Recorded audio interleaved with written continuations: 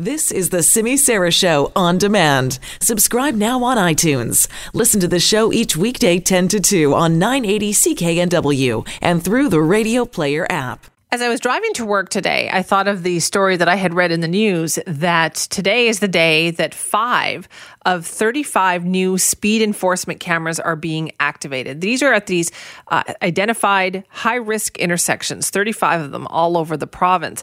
There will be signage. I think there's signage already up in most of these intersections. And then they're going to go live with 5 of those locations today. And I'm thinking, I guess I should slow down. Like, which cameras are these? Is there one on my way to work?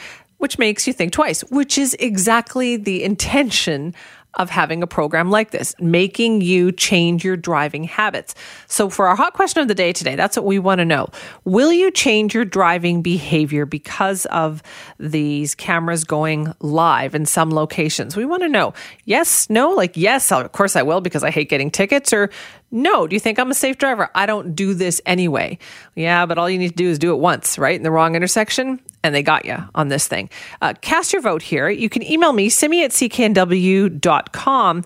I'm of the belief that, people running red lights and speeding through intersections, that it's become like an epidemic. It's become so common to see a light turn red and to still see a car or two go through that it's inevitable, right? That we have to do this to make people pay attention to the actual signage there and to stop when they are supposed to stop. So we want to know, will you change your driving behavior because of these cameras?